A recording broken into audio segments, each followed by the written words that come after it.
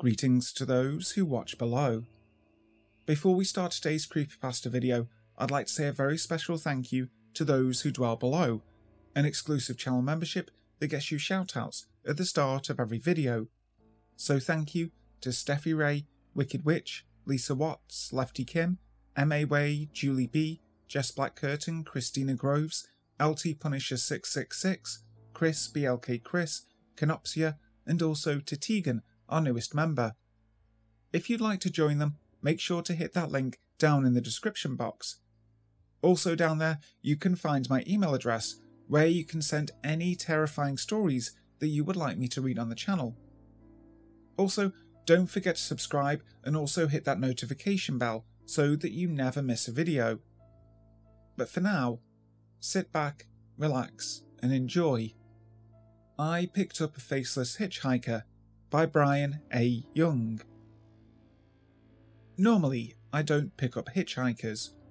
By rule, I don't think it's worth the risk, when if someone truly needs a ride, they can call an Uber or Lyft and be off in 10 minutes. However, while on a quick snack run last month, I made the mistake of breaking my rule when I approached a young woman who was walking alone in the pouring rain. At first, I fully intended to drive by as I would have with any other person. She must have noticed me driving up, because right as I came upon her, she spun around, nearly jumped in front of my car, and frantically waved her arms for me to stop. As I screeched to a halt, she ran up to my driver's side window and started on a tangent about how her phone died and how she was still 6 miles away from home. Her face was obstructed by a mask, oversized hat, and dark glasses, so I couldn't glean any semblance of sincerity from her facial expressions, but I could hear the desperation in her voice. Dumb of a decision as it was, I didn't feel right letting her walk home in the rain without a phone, when she was clearly begging for help. This on top of the fact that I didn't exactly have anywhere else to be at 1 a.m. I opened the door, and almost as soon as she entered the car, she asked for me to go straight. As I drove, I tried to make conversation with the stranger, but I never could get an actual response. The only reply I'd received was, "I'd like to go home. Please help get me home."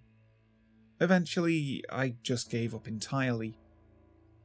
After around 10 minutes of driving straight, I asked if I was supposed to be turning anywhere, but was met with silence. I turned towards the woman for a brief moment to repeat my question, but instead slammed on the brakes when I laid eyes on her. All of the items covering her face had been removed to reveal a completely smooth surface. The only hint at some approximation of a face was the slight rise and fall of veiny skin where her mouth would have been, almost as if she was imitating breathing. Instinctually, I put the car into park and moved to run out, but before I could even touch the handle, a large hand clamped around my arm and held me in place.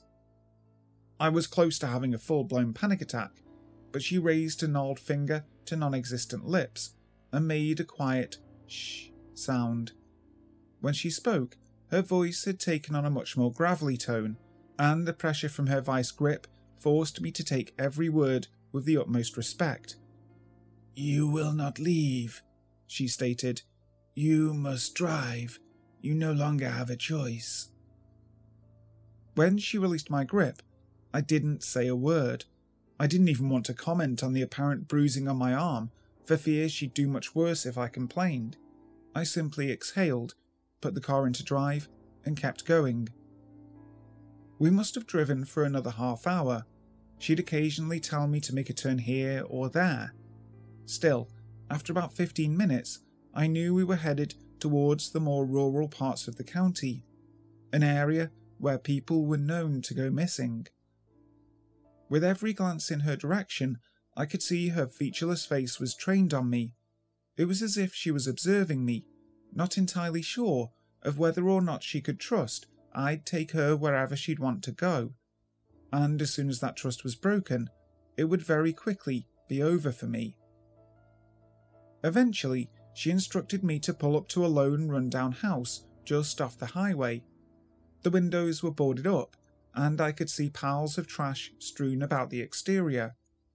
When we stopped in front of it, she told me to get out. An unconscious shake of my head prompted her to slam her giant fist on the dashboard, cracking the plastic.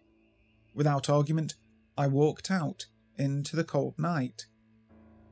She followed behind and pointed at the house. In silence, we walked into the decaying building and were immediately met with a groan. I shone my phone's flashlight forward and saw what appeared to be a homeless man writhing around on the ground in pain.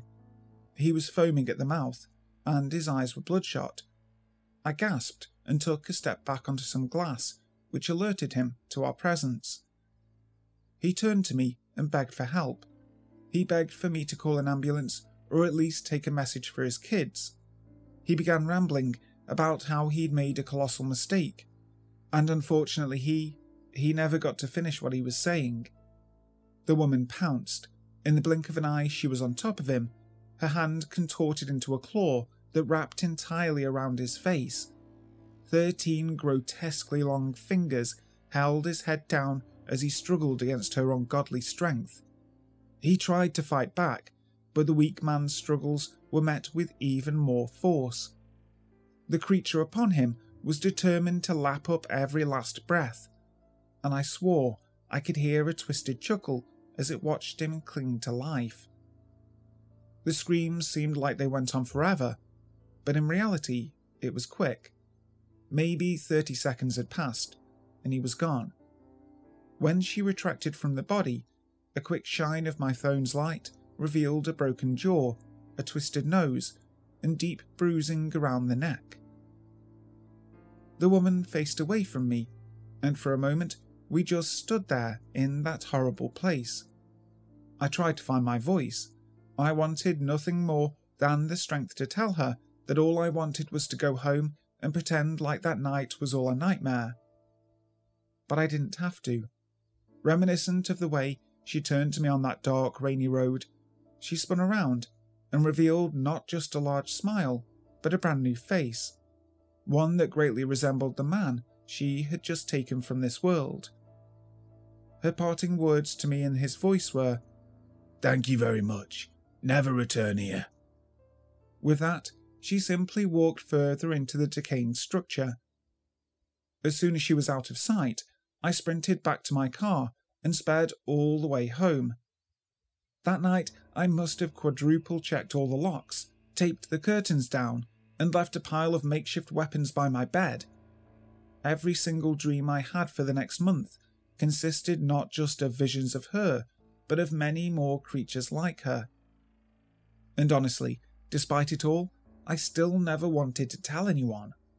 I want nothing less than to be another random guy throwing a story in the sea of tall tales.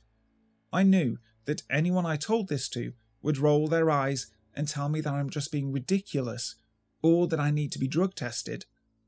I'd rather just avoid the scrutiny entirely. But just last week, a man was found dead in his home, clearly suffocated, jaw and nose broken. No tips have led to anything significant. The police's only hint is a crappy video of some young man who was described as appearing featureless being dropped off near the home. Funnily enough, just last night, I saw a post on one of the community apps saying that someone in the area thought they saw the murdered man walking the streets. Turned out to be a young man who looked remarkably similar to him. After hearing that story, I think I feel a little less crazy going public with this. To the man I enabled the death of, I'm so sorry. I thought I was doing something good, and as a result, it ended in tragedy.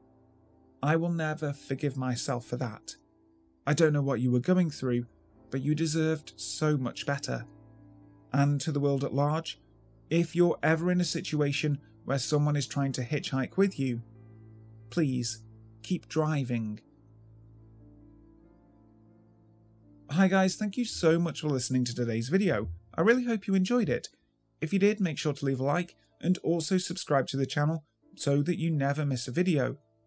Also, if you want more creepypasta in your life, you can check me out on the official creepypasta.com website and YouTube channel. So, until next time, sleep tight.